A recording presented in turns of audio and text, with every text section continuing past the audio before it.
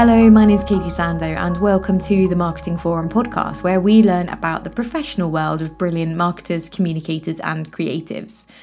In this episode, I'm joined by the wonderful Poppy Naylor. Poppy is a marketing and fundraising consultant based in Cornwall. She spent 12 years at Cancer Research UK, initially starting on a graduate scheme and ultimately ending up as head of campaigns. She still specialises in the third sector and she works with national and local charities across the UK. We deal with everything in our conversation, from Trixie boards. I get a little bit annoyed about ageism, which is a little bit of a detour, and how Cancer Research structured campaigns. Poppy has such an infectious enthusiasm for marketing and fundraising and a huge amount of experience to share, so please enjoy. For people that aren't aware maybe of you and your work, do you want to give us a bit of a background overview on what you're doing now, and then we'll skip back into the past and work out how you got here?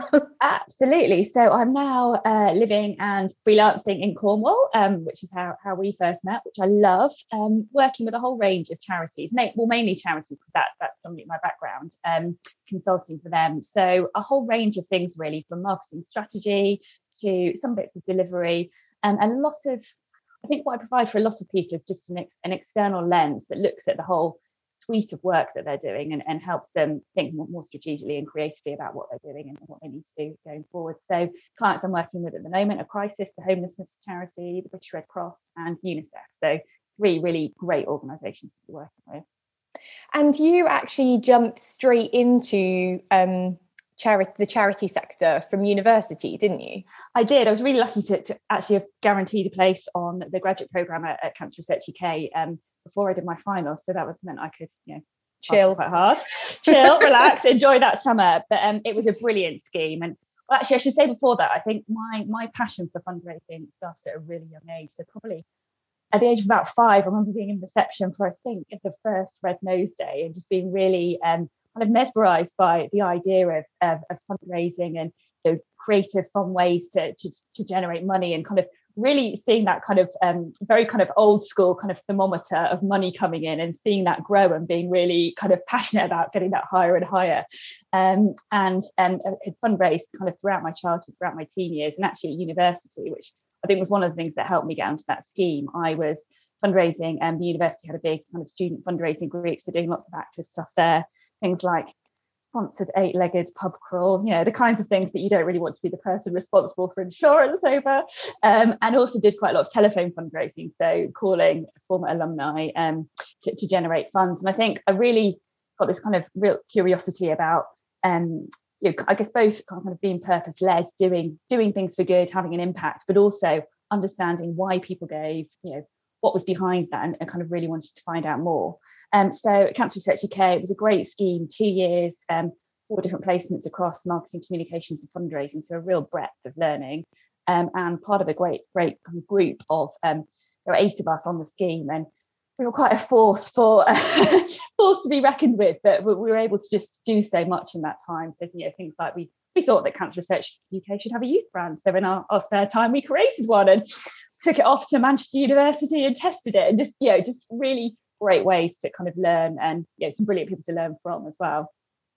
God, it sounds like such a great, some of the graduate schemes you just feel probably don't provide much flexibility or learning, and it's almost just like you're in some kind of churn out machine. It sounds like it was actually a really great program in terms of some freedom and power. It was brilliant, and it's a brilliant organisation. We were only the second year of intake, so I think the organisation was still getting used to it. But we were. It was really well structured, really well resourced. We got loads of time from senior, brilliant people. We were empowered to ask questions, to find things out, which probably meant we were really annoying at times. Yeah. But it was such a great position to be in, and we also got involved in everything. So it was, as a charity that does so much, so we'd be volunteering at events, going out and meeting supporters, kind of once in a lifetime experience. I'd say feel really privileged to have done it. Talk to me about, from your point of view then, the connection between fundraising and marketing. So for you, are they one and the same, or are they sort of different disciplines but the same? It's a really interesting question, because they're often seen very separately. And I've been in conversations where people have said, "Oh, you're a fundraiser, not a marketeer." And for me, they are really similar. They stem from the same place. It's about understanding people and what makes people tick. And I think, I'm quite a nosy person. I think my love of both disciplines is kind of born out of curiosity, just really understanding that insight behind what makes people do what they do, and what's going to drive them to respond. So actually, a fundraising campaign is very like a marketing campaign. It's creating a really compelling message, piece of comms that is going to enable somebody to respond and take action. It just so happens that in fundraising, that the product is slightly different, and often not physical in the way that biscuit is. Yeah, right. Do you think then there's lessons that could be learned from businesses, in the sense that, with fundraising, presumably it's much more like purpose driven, so it's okay, it's a message and it's a campaign, slightly different result, but people have to really believe and they have to buy in. Increasingly with commercial businesses and brands, particularly the younger generations, are really, they need to buy into the whole ethos, not just the single product. Absolutely. And the younger generation, I often say that they're much more choosy, which and they're much more empowered to do what they want. They they really kind of investigate kind of where they're going to be spending their money, what they're going to be doing, and which probably links to the fact that there's so much more transparency around what they're doing in terms of things like social media. But I think there's so many lessons to be learned. So I think in terms of a fundraising product, you're selling change. Really, you're identifying a problem, creating that kind of belief in why that is an important problem, and you're showing what you can do to solve that problem, or create some change along the way. So you're really having to work hard to create that belief, to create that relevance, and to create that empathy in terms of getting people to respond. But but both in terms of fundraising and in marketing overall, it's about really understanding that audience first and foremost, understanding what they need, what their needs are, how you can serve them, how you can tailor what you're doing to them in the most relevant way, and how you can make them respond. How often, when you work with charities, do they do that kind of initial investigative piece? Because I do think that it is a challenge for SMEs. We don't, a lot of the businesses within an SME market or micro market, they don't have loads of resource to chuck at research, and and I think for a lot of businesses it's not within their usual day-to-day. They just don't do it. Is it predominantly research, which is where charities get that kind of insight and knowledge, or is it more just built into the fact that because they're responding to a problem? I think it's a bit of both, and I think for both charities and SMEs, it's about actually really taking things back to basics. So there's something about the simplicity of a charity that is first started up, much like a startup business, that the problem it's trying to solve is really clear, and that the message is really clear, and so understanding who is going to respond to that comes quite naturally. I think where you diversify and you almost start to focus more on the organisation and what the organisation's doing, that's where you kind of lose that relevance. I think in some ways, I think it's easier in SMEs, because if you're, for example, in a marketing role, you're often closer to what's going on, aren't you? So, you're more engaged with like ops, and you're probably around the directors and stuff. So you're closer to what the business actually does. But then equally, I think there's a danger where you can sometimes forget that you actually need to be really close to the customer. Yeah, absolutely. And I think as you get more into the mass marketing space, that's where it becomes harder. And that's where you need to really watch what your customers, what your supporters do, listen to them, get their feedback. I mean, there are very sophisticated ways of doing that, but I think even very basic things can work. Asking questions, offering people surveys. It's just that kind of basic premise of listening. If you've got social media channels, looking at what people are posting, responding to that, creating that dialogue, so that you're really building that kind of bank of insights. I think there's also something about really listening to people who are having that frontline engagement. I always remember. I was in a product development role on the digital side in one of my roles at Cancer Research UK, and we got some great insights that were emailed through from a young guy that was on the customer services phones, and he wasn't his role to do it, but he said, noticed that loads of people over the last 6 months have been calling in saying they'd really like to give donations specifically for weddings instead of wedding gifts. But we send them out a donation form, but could we do something more customized? And a whole new product was born out of that in terms of wedding favors, which went on to do great partnerships with big designers about those, creating a really great product that raised huge amounts of money for us. And actually, it's been something that has gone further in the sector. And that's just, I guess, someone showing their initiative and responding to a customer. No, that's great. I completely agree. It's like I think it's not about necessarily getting cold hard data. It's about like a bit of a litmus test just to see to kind of like test the mood. I totally agree that it's really useful to have conversations with people that are on the ground as well. Because cold hard data is really important too, though. And I think we are lucky that we're in a world where that is so much more readily accessible now. Although that doesn't come, without its own suite of problems. I think there's sometimes a danger that there's so much data available that you can kind of get dazzled by it and kind of lose what that kind of core golden thread within it is. So I think it's really important before you even look at your data to really be clear on the questions you want to answer.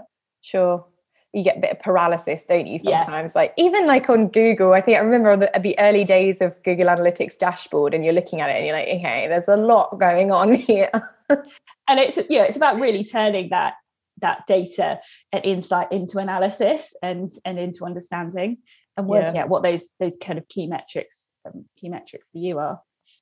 I definitely think though there's an element where I don't want to generalize. Most marketers, I think, do have that kind of curiosity around whether or not about human behavior or about like triggering a response or just getting people to like something. I think we all.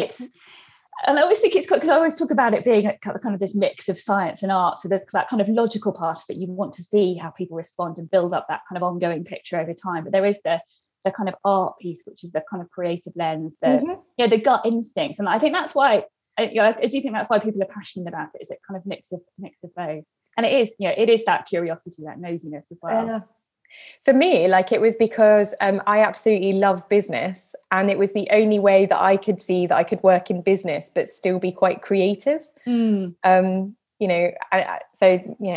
whatever. Talk to me about Cancer Research UK then, because you were there for quite a long time, and by the time you finished, you were head of campaigns. I was. I mean, I know I don't look old enough, obviously. But I was there for 15 years. So I had a brilliant career there, and it was a hard decision to leave. I could have happily grown old there, but I wanted to move to Cornwall. I had kind of different priorities once I had my son, and wanted the flexibility that kind of freelance life would offer me. But so head of campaigns when I left, and campaigns in that sense. So it's a big organisation, and campaigns in that sense was around the kind of mass marketing and fundraising campaigns that kind of really tried to galvanise the nation, I guess, around a particular moment. So the biggest one was Stand Up to Cancer, which is a telethon between Cancer Research UK and Channel 4, which happens annually, started in 2012, and is all about kind of a moment in time where people really take a stand against cancer and raise as much money as possible. Go on, sorry. So it kind of culminates in the TV show, but there's a huge campaign in the run-up that involves people fundraising in all sorts of different ways. I guess the point of these campaigns is to enable as many people as possible to get involved, fundraise, take part in a way that is relevant to them. So ranging from merchandise to kind of grassroots fundraising, people doing wild and wacky challenges, to events, to that straight donation on the phone or online on the night of the TV show. And talk to me about then how those campaigns are structured, because I know you mentioned before that you actually had a surprisingly short lead time when you first decided to for the first Stand Up to Cancer show. Yes, we had 6 months between agreeing with Channel 4 that we were going to go ahead, and agreeing with the US Stand Up to Cancer brand that we were going to use their brands to actually launch in the campaign. And it was a 2012, so it was a busy year for the UK as well, because we also had the London Olympics happening in the run-up. So media and the public were kind of saturated, so we had to think quite creatively about how we were going to launch in a window that kind of gave us the opportunity to make some noise as well. So I guess two things to say about that. One was ways of working, and Cancer Research UK is a big organisation, as you know. It is very agile in nature. I think there's a lot to be said about an organisation that has science at its heart. That kind of ethos of kind of test and learn, striving forwards, does, I think, play a role across the whole organisation. So in terms of how people operate, how people work, but it nevertheless, as a large organisation, you could sometimes move slowly. And what we had to do to get the campaign off the ground was kind of tear up the rule book and just keep moving, have fewer people involved in decisions, and work on the basis that things weren't going to be perfect, but we needed to do the best we could within the time frame to get something out there. And getting the campaign out there, launching, was going to be ultimately the biggest win. So there was lots of learning there.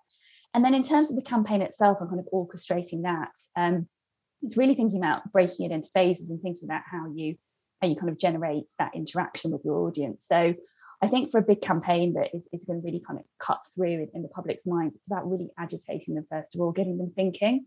So that was about kind of really kind of seeding the messaging that would make people think. So there was a big, we were really lucky to be working with 4 Creative, Channel 4's creative arm, to kind of get some great ads out there to create that noise. I think it's then about really getting people to identify with the campaign. So some things made them stand up and think what makes that relevant to them. So really thinking about involving different members of the public in that. It's then about getting them to take action. And then there's something about that kind of culmination and celebration. So that's what we used to do with the kind of night of TV. That was almost the big moment at the end, and some amazing TV with some really brilliant celebrities involved was kind of that reward for kind of the kind of taking part throughout.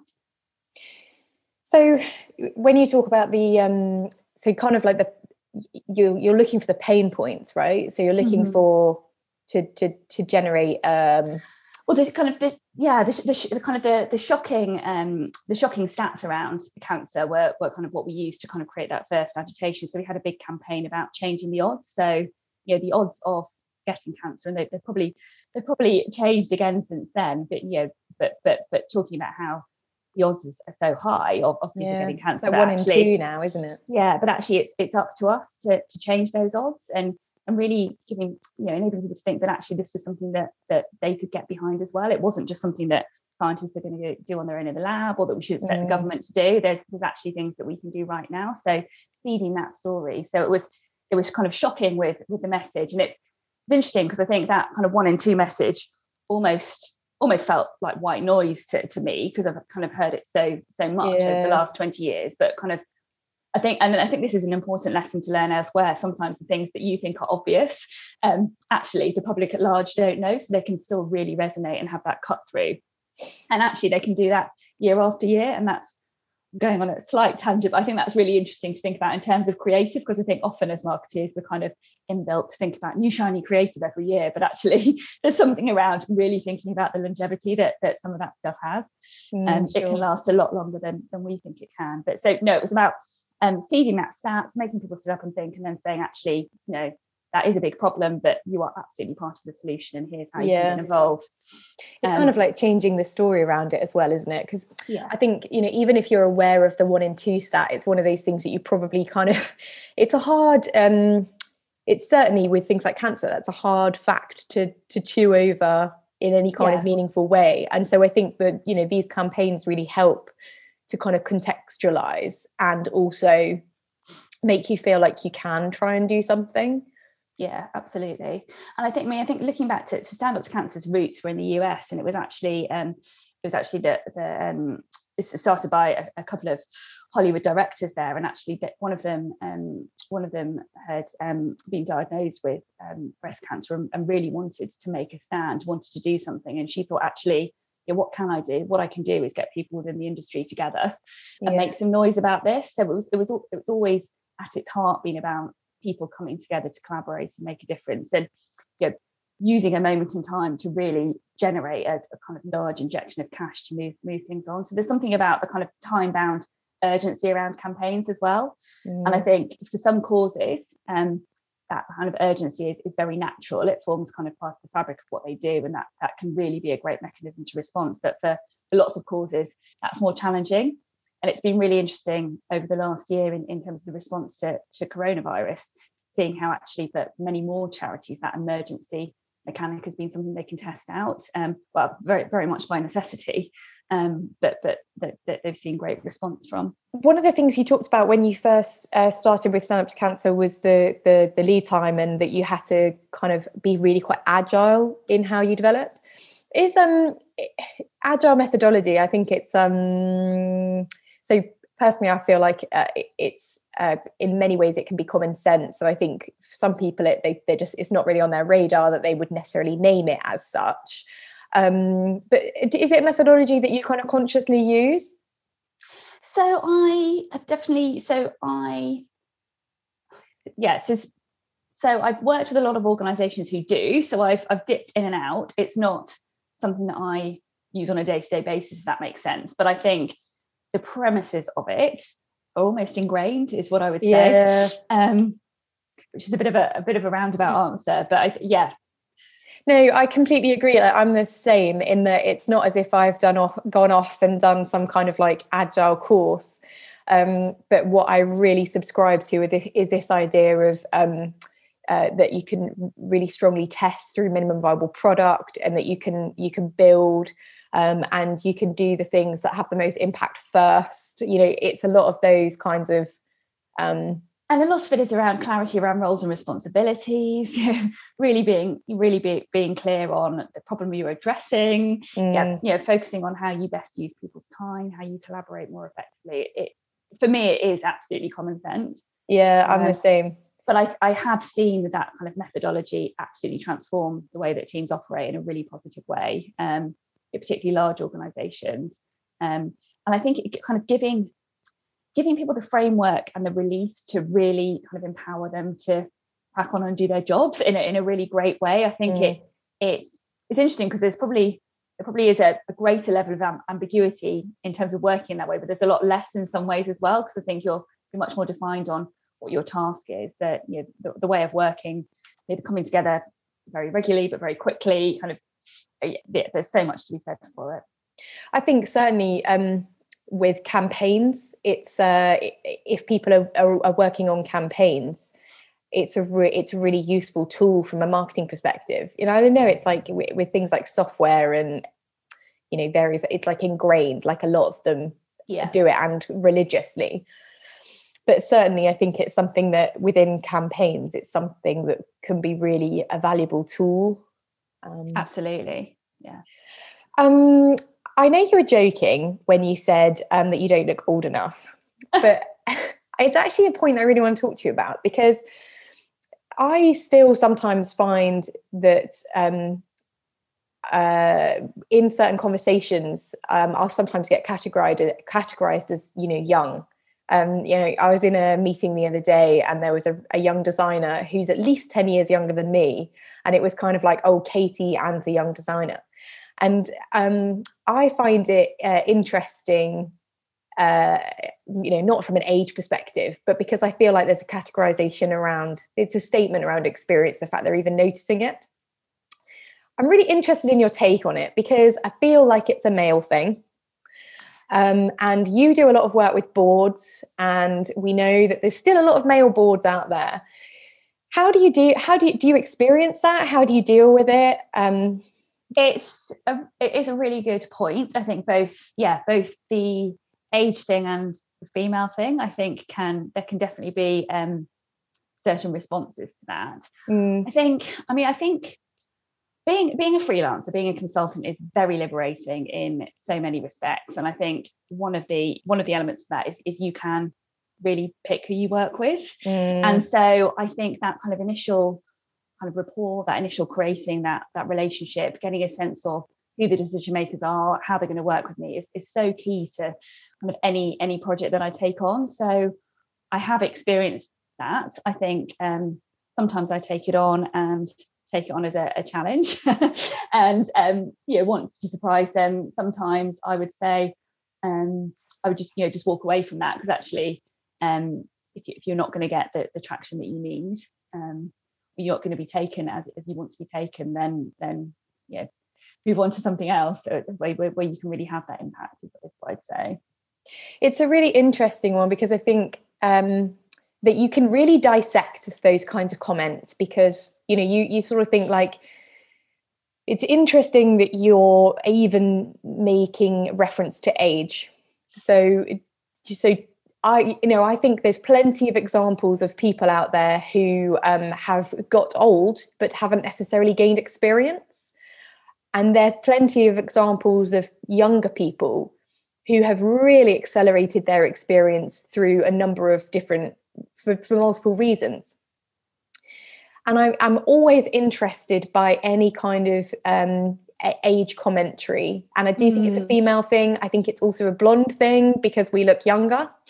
And I think not after lockdown. Blonde, soon to be grey. But I think that it's I just find it an interesting where that comment comes from. Does it come from threat? Does it come from mistrust? Does it come from, and I do think it's something that we should talk about as women, because we're, especially in the marketing creative space, I know it's not uncommon, and we are often female. But I think, like you say, it's easier when you're a consultant, because you can sort of say, like, actually, what I've just detected is a complete lack of respect. Yeah, and it's really true. I hadn't, it's good to call me out on that comment I made as well, because I'm perpetuating the challenge. No, not at all. I'm not trying to call you out on it. I'm more sort of saying, like, I know you're joking, but what's interesting is the fact that you're aware of it. You're aware of the fact that people assume that we are young. Yeah, so true. I mean, it's interesting as well. I think there's something about starting in an organisation at a junior level and working your way up there as well that is linked to that. So I think there's almost an ingrained sense of hierarchy within that too.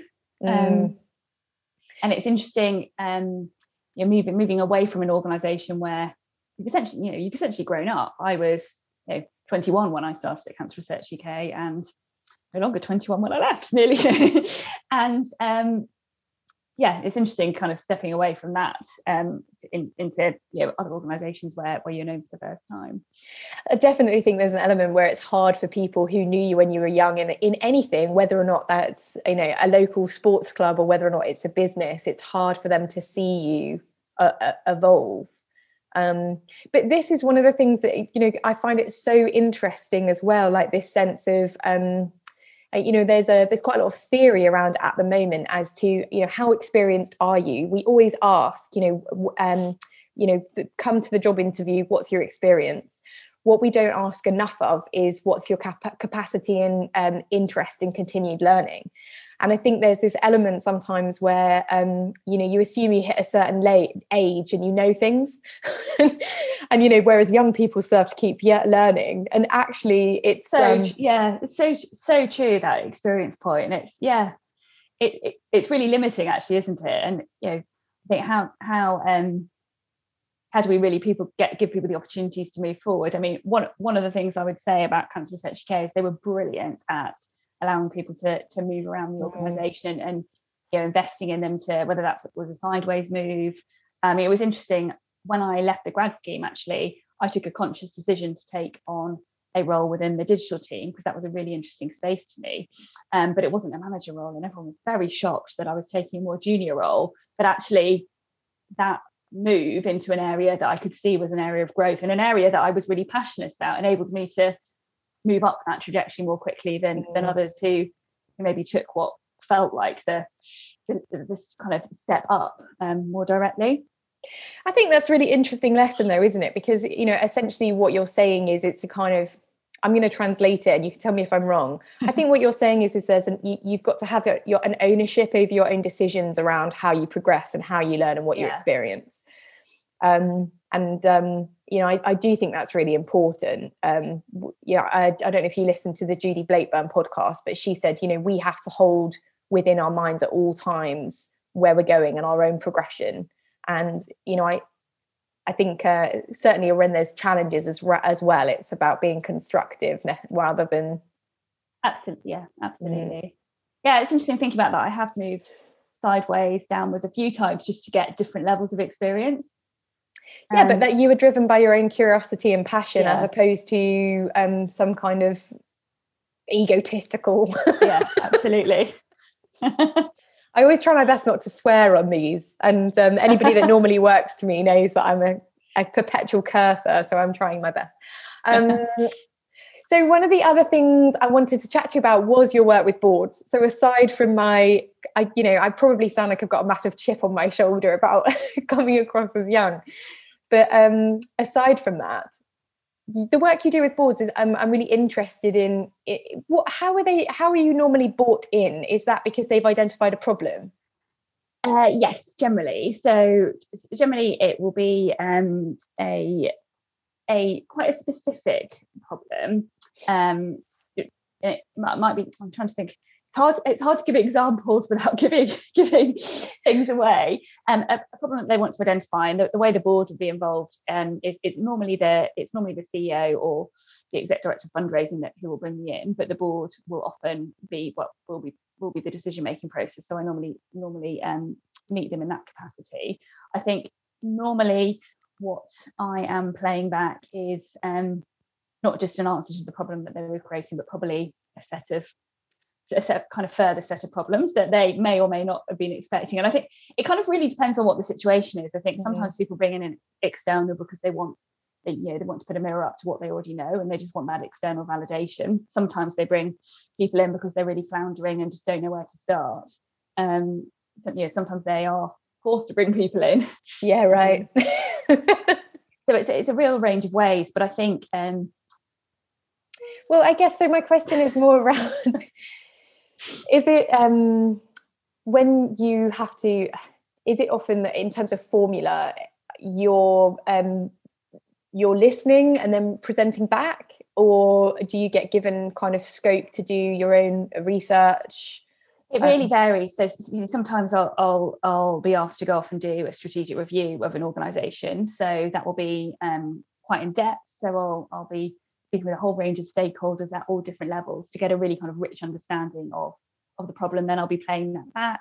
It really depends on the board. Some will work in a really informal way. They might appoint a couple of trustees to kind of work with me in a kind of subcommittee capacity, and we might have quite an intense relationship over a short period of time to working quite collaboratively on solving that problem. Others will be much more formal and be very much this is the playback, over to you to make the decision. So it kind of does depend on the makeup of the board. And I think boards are a really interesting construct, and that there is lots of change happening in that space, lots more change that needs to happen. I mean, if we're talking about age, it's interesting sometimes that you go in and meet some of these boards, and I am going to stereotype, and I know this isn't by any means true across the board, but often they are very male, on the older side, and often they don't have a lot of daily contact and insight into the way the organisation is running, and I think that can be really challenging when you're trying to really kind of dig deep into the organisation and share what you're seeing.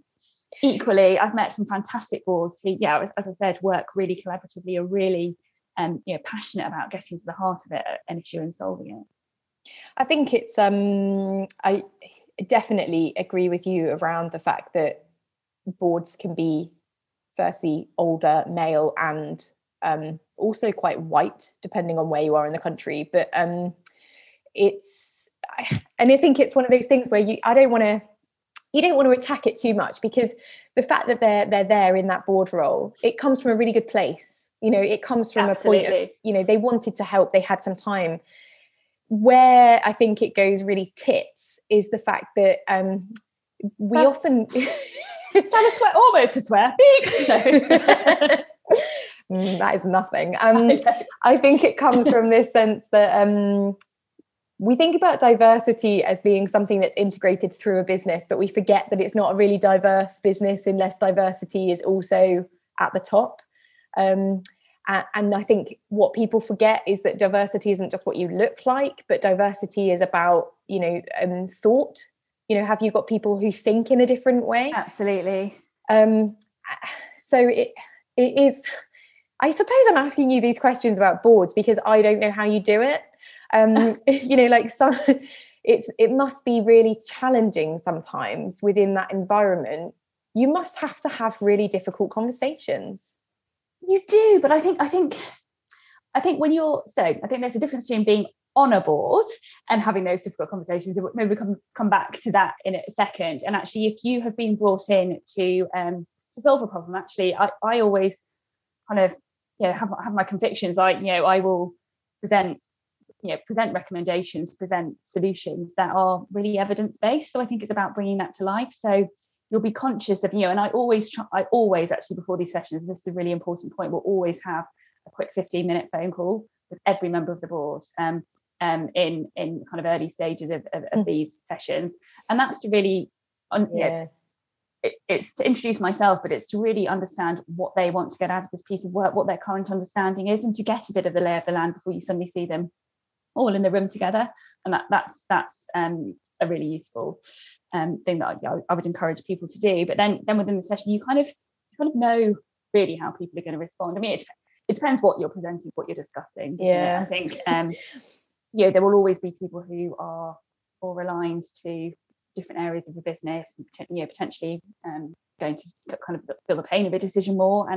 But it's about always putting the organisation's needs first and kind of front and centre of that. And I think in the charity sector, actually, that in some ways is much easier than a business, because actually, as long as you're focusing on your end mission, focusing on your beneficiaries, you've evidenced that, then actually it is quite hard to argue with that. Sure.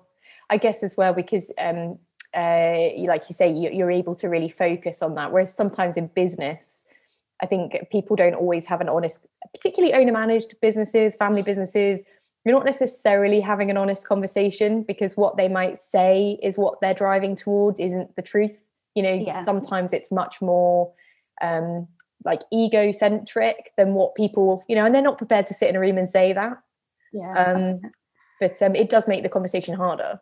Yeah, absolutely. And I think listening is really important as well. So it's about really understanding people's responses and giving people time as well. And I think that, again, a piece of advice for any kind of contentious meeting is always to kind of pick off people in advance and have those one-to-one conversations, not throw up surprises within meetings, so that people learn and digest information in so many different ways. So I think it's about tailoring to their needs. So it all comes back to people and understanding them, what makes them tick and what they need. That's the heart of all of this, really.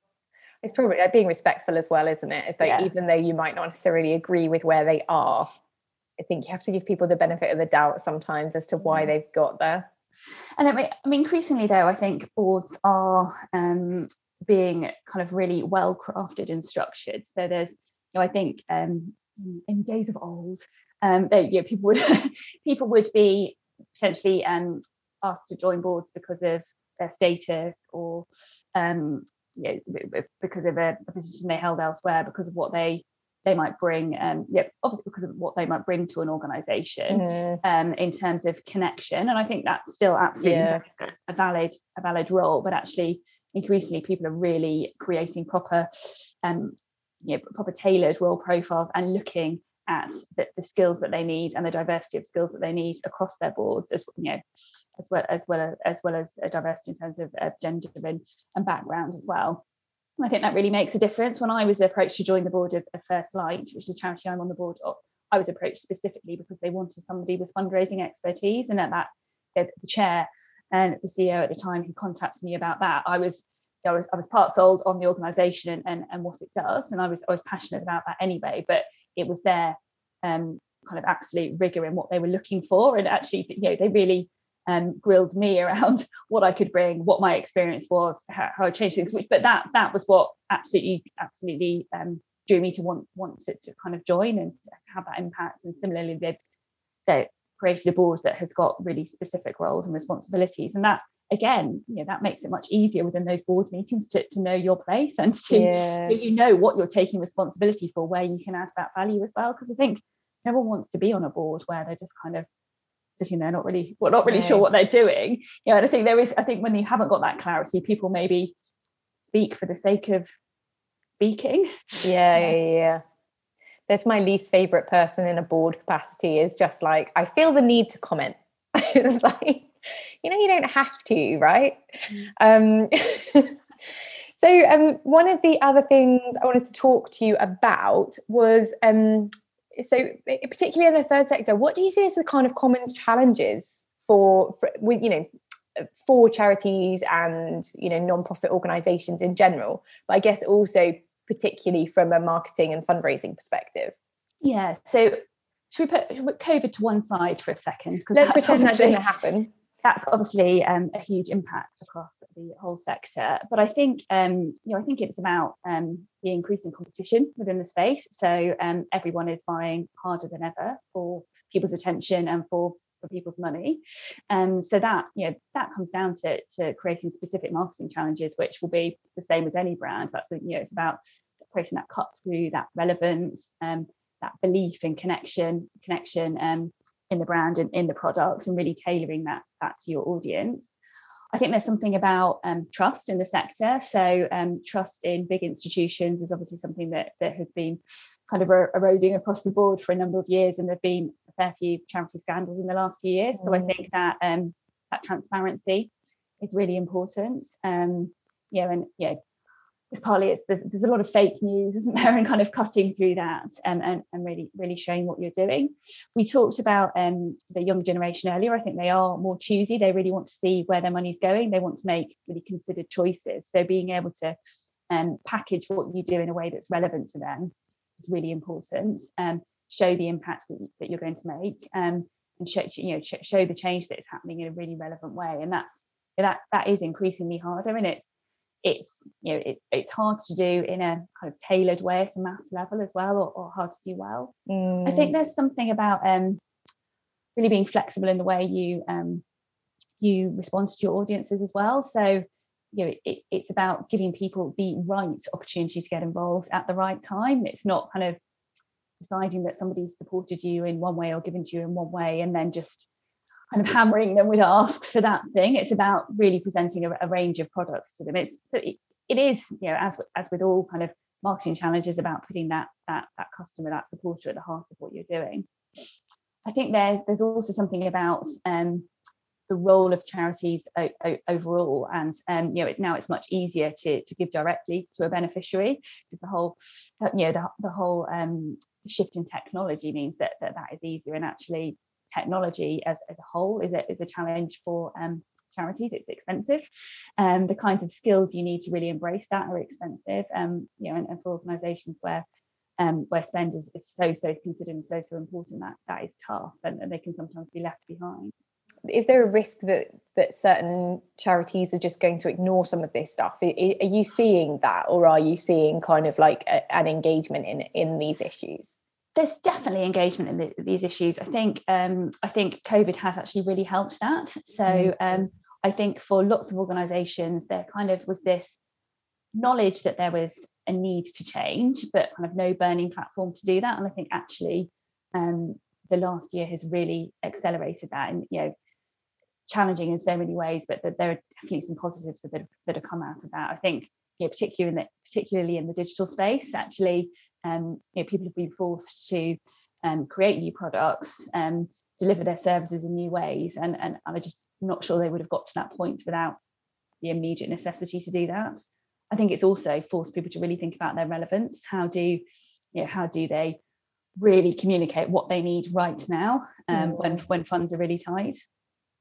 This I think if there is a positive of like you say, the pandemic, it has caused people to rapidly consider the need for digital transformation. If they weren't particularly engaged digitally or were doing it poorly, it's massively accelerated this sense of you're going to get completely left behind ultimately, aren't you? Absolutely. I think the other thing it's really fostered, which was needed within the sector, is a sense of collaboration.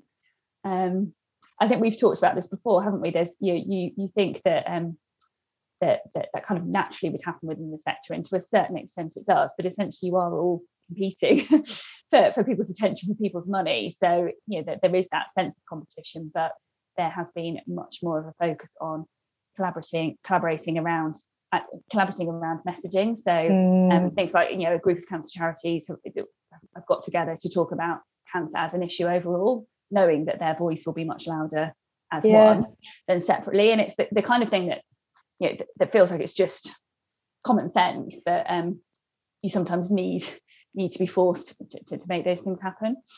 But I think it's interesting from a kind of I say customer, but like donator perspective as well, in the particularly with things like cancer charities.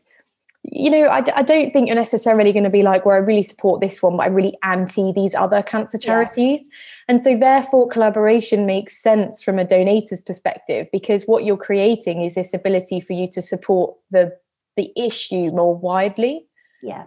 But like you say, it's definitely, do you think there's sort of in some of these spaces as well, there's stuff that the private sector could be learning from the third sector? Yeah, absolutely. I think there's the key lessons they could learn. There's something about focus. Yeah, definitely. I think comms, is an area for me where the charity sector does like comms really well in a lot of ways, because they've set up this process of saying, okay, we're going to have your donation, we're going to keep telling you about what you donated about. And that's something that can be a big gap in the private sector, in that, we might just like ping over a load of generic emails or whatever, but we're not necessarily commsing around. I suppose what you're talking about there is what we would call loyalty comms. So which is that kind of real backbone of just ensuring that you're keeping the brand fresh and building that engagement, building that connection to the brand ongoing, so that at the right time for that next ask, people are feeling warm to you, so that you're front of mind. But I think where the charity sector does it well is, maybe this is my perception and I'm not right at all, but it's I think where you guys do it well is around the fact that you really hook on to the particular interest or pain point of the donator. So it's not necessarily like generic blast comms, but it could be quite tailored. And that's really interesting. So I think that's definitely a gap across a lot of charities. That's definitely something that comes with people want to be a lot better at that. Well, you know what? I think sounds like you've had some great experiences. I know. That gorilla I get updated about all the time. But I do think maybe that's something that's across the board, because it sounds like it's so easy, and actually tailored comms for small and medium-sized businesses particularly, it's very expensive and hard to do. Yeah. But have you got any other areas where you think charities do it really well and the private sector could learn, or actually do you think charities need to learn? I think it's really interesting to be asked that question, because I'm always asked the question the other way around. Constantly as I come in, it's what can we learn? What can we learn from the private sector? So because and for me that is things like that, responding to the pace of change, it's the technology side of things, investing in transformation, being adaptive, all those kinds of things. And actually I often talk about the kind of the comms and tailoring to audiences specifically, because I tend to think that in the commercial sector that happens more effectively. So that's really interesting. I think you're probably right that it's much more advanced out in larger businesses. But for smaller businesses, that personalization and segmentation element, you have to have invested fairly heftily into a CRM to achieve that. And that's so challenging, isn't it, when you kind of get the level of expectation that people have when they're dealing with their Amazons, their Googles on a daily basis. You can't hope to compete with that. So I guess there's like the sweet spot when you're really small, where you literally can put a note in saying, and then you've got the other end. And I think where it's hard is in the middle, where you've probably got a load of data that you don't really have enough information about. And I think the other thing with giving is that actually you often have far fewer touch points. So often, you will give once to a particular organisation in a few years, and you can almost be forced into thinking from a kind of CRM perspective that means that person is no longer a supporter if they've given and they haven't given for the next few years. But actually, if you think of people's relationship with giving, that might be very, very natural. It's very, very different as a product, and it changes so kind of widely across people's life cycle. And life experience. Talk to me about campaigns. So you must be pretty clued into the campaigns in the sector and also, I guess, more widely. What campaigns do you think, putting aside Stand Up to Cancer, because I know that was one of yours, but what campaigns do you think have worked really well? And then and why, what was the real message that you think was just yeah, bang, they got that right? Tough question. I've gone blank. I've never seen a campaign in my life. Why have I gone blank? I'm trying to think of one that I thought. Will you cut this bit out? Not now. I've put you on the spot without actually. No, and I think it's because I don't want to say the obvious ones. So I tell you who I think have done really well is the in the US of A. So I think multiple ones. So the fact that they turned the Met Gala, because that's a fundraiser, so that's obviously started from a little bit of a private celebration, and they've transformed it over the years into this absolute, the money they must raise from things like that.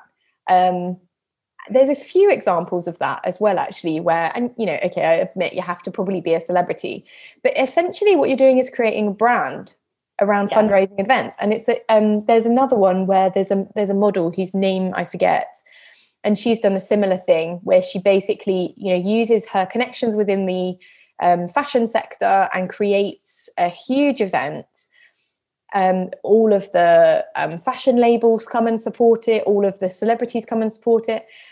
And I guess for me, the reason why I think stuff like that's really good is because they're using the profile that they have, the connections that they have, and they're building a brand that people want to be seen at, and they almost are forgetting the purpose. Then you need to be reminding people of what the purpose is. Is, from your point of view, that a good thing that you're building a brand and it's sort of? I think those ones are quite interesting because they are probably the majority of, they will raise huge amounts of money, but it will be gifts of $10 million or more. So it's huge in terms of the sum raised, and I think the awareness is great. I think where they could really kind of shift the dial is if they then had a great way for people at a mass level to get involved in a much smaller way as well. I was thinking, the AIDS benefit that they have in, it's another one where I think, but you make the good point that it's then, so okay, you've got that, but then how do you translate it?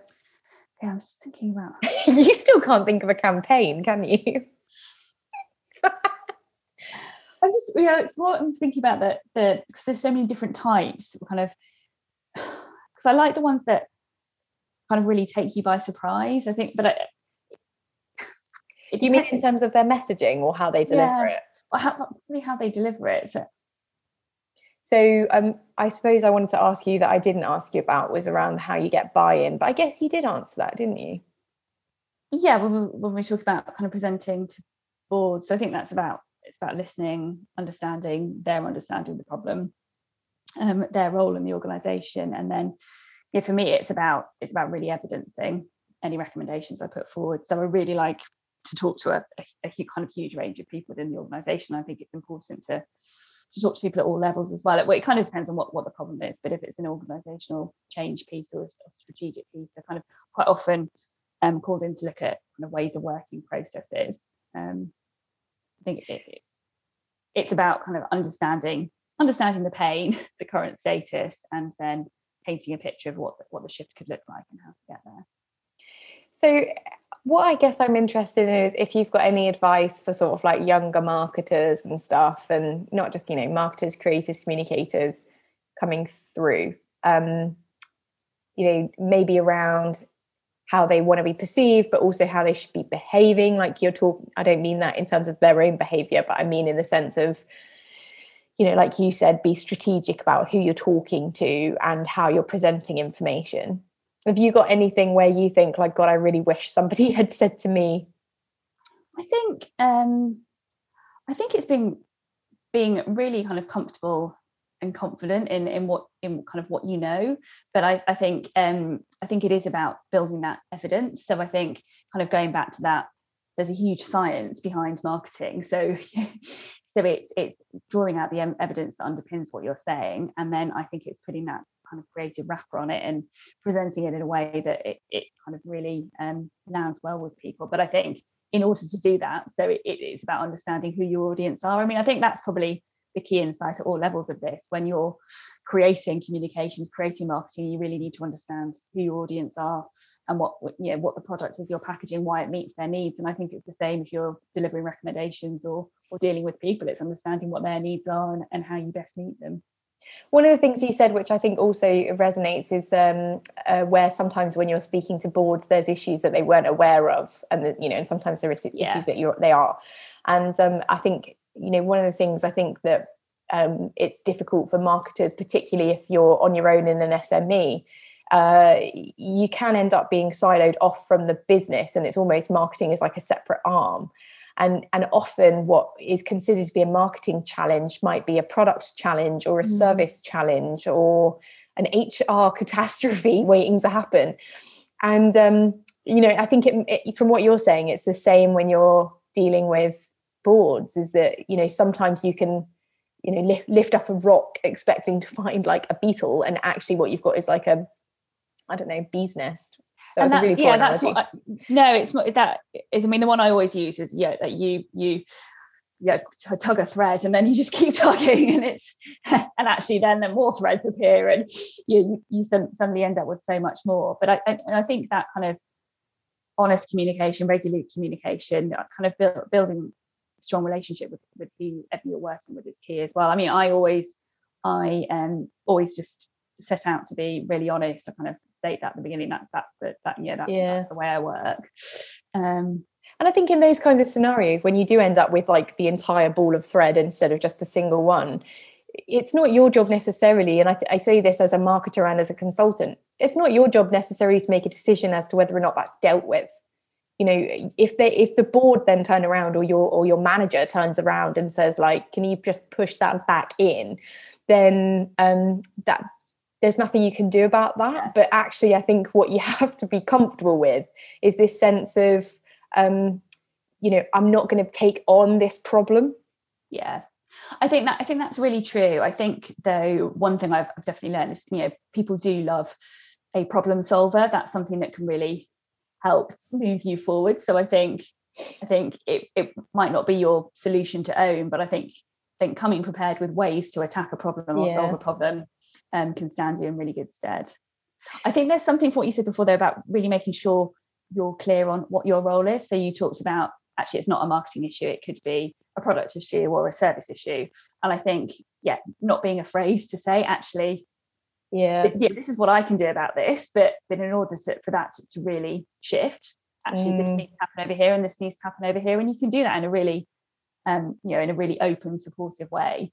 So, I think it is about, going back to what we were saying about that kind of agile approach as well. It's about being clear who does what and how those roles fit together. I think go on, sorry. I was going to say, I think it can be really hard when you are the lone marketeer in an organisation. Really, really hard, because you're somehow seen as the kind of fluffy bit on the side often, but also you're seen as the solution to loads and loads of problems. So I think being really clear on what that role of marketing can play for that organisation, and unpicking exactly what it can do at a certain point in time, and maybe what the journey is to kind of how you grow that function and how that can look long term is really clear. I think enabling people to understand that roadmap, so the fact that they're not necessarily going to see immediate change, then actually there's a lot of test and learn involved in marketing. There's the kind of basic level of the kind of foundations, but then there are so many layers on top of that. It's really helpful, and finding a person or people within the organisation that really understand that. I think that's the thing, isn't it? Is like I think you're not necessarily going to go into a business as a marketer and be used in the way that we should be used. You might, like you said, we sometimes are like the add-on on this side, but there's an education that that you can deliver as that marketer to the business, saying, not just demanding more respect and budget, but essentially demonstrating how marketing should integrate with a business, And although that you can spot issues with, for example, service or a sales process, that doesn't mean that you are single-handedly going to be able to, I often think of all this stuff as it's like a jigsaw, but when you move a piece, all the other pieces move. That's businesses and, charities alike. They're an interwoven mass, aren't they? Yeah. So I think something that can really help in that is really enabling people to see what good could look like. So I think bringing in examples is really helpful. And I think also looking to a competitor that is doing well and almost doing an audit of their marketing and then doing an audit of yours can be a really great comparison exercise to bring to life, for people. Sure, I really, completely agree. Bit of competitor analysis. I also think don't be afraid to bring in outside resource. Like, don't be afraid to say, okay, I'm not getting my point across. Who could help me get my point across? That is such a good point. And I think, again, it as a consultant, as a freelancer, I think you can often feel like you have to kind of prove your worth. You have to know everything. But actually, one of the things I've done right from the beginning is collaborate, bring people in, bring in the experts. If someone is better at something than you, bring them in. It will only stand you in good stead. And absolutely. I'm the same. I flat refuse. Like, I'll literally say, I can do this bit for you, but I can't do this bit, but I know who can. Because I don't want to get the reputation of being like a bit of a player. Yeah, absolutely. No, I think that kind of self-awareness, kind of authenticity in what you do is so important.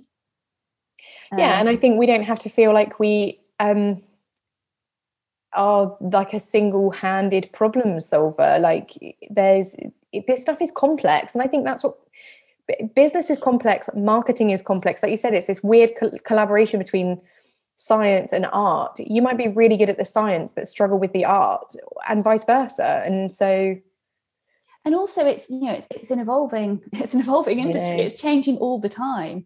And you kind of want to keep fresh, bring in new insights, bring new learnings. And going back to that diversity point, we will have a certain view of a situation, and I think you need that diversity of views when you're looking at your marketing as well. I mean, that's why I think something like the Marketing Forum is great, because what you are really doing is creating space for people to connect, discuss these issues. I miss your in real life events, but hopefully they'll be back soon. I know. I sort of miss them and sort of don't, because they're a real nightmare. But I mean, that's literally why I wanted to start it, because I was the lone 23-year-old marketer in a business where I was like, so what does a day's marketing look like? I didn't know, my manager didn't know, and the business didn't know. So, I was talking to my friend about it the other day. If I hadn't been lucky enough to have a role that required me to do some networking, I wouldn't have met the people that were doing the same as me, experiencing the same problems. And we just, we all probably would have, I don't know, been rubbish. No, I mean, that's another good point. You asked for kind of any advice to younger people, and I think do reach out. I think you can have this real fear, like even about connecting with senior people on LinkedIn, but reach out, ask people for advice, ask people for coffees. And people are really flattered generally by that, and people like to help. And there's brilliant networks of people that are just keen to share what they learn, share what they know, and help. I do it now. I will, if I find somebody interesting and I think that, what they're doing resonates with me, I'll DM them on Instagram, and you'd be surprised at the number of people that are prepared to share and have a conversation and, have a Zoom where you're like, I just liked what you do, so I just thought it'd be cool to talk about it. I do the same. And actually, this is a slight tangent, but I think that is what a lot of charities do really well, is involve their supporters or their service users in kind of co-creation of their comms and marketing. So they will have groups of supporters that they share the creative process with to really make sure it resonates. That's good. And I think I've seen some really great and unexpected insights come from doing that. So things that you just wouldn't have spotted unless you went through that process. So kind of like user groups. Yeah, you don't do enough of that in there's no time. That's a problem. We need to get this thing live. Don't ask anybody what they think of it. Poppy, thank you so much for joining us. Pleasure. Thank you for having me. Let me know when you think of a campaign that you like.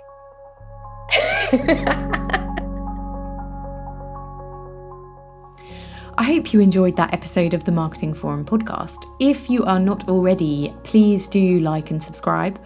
And you can follow us on social media or subscribe to our mailing list to find out more about episodes coming your way soon.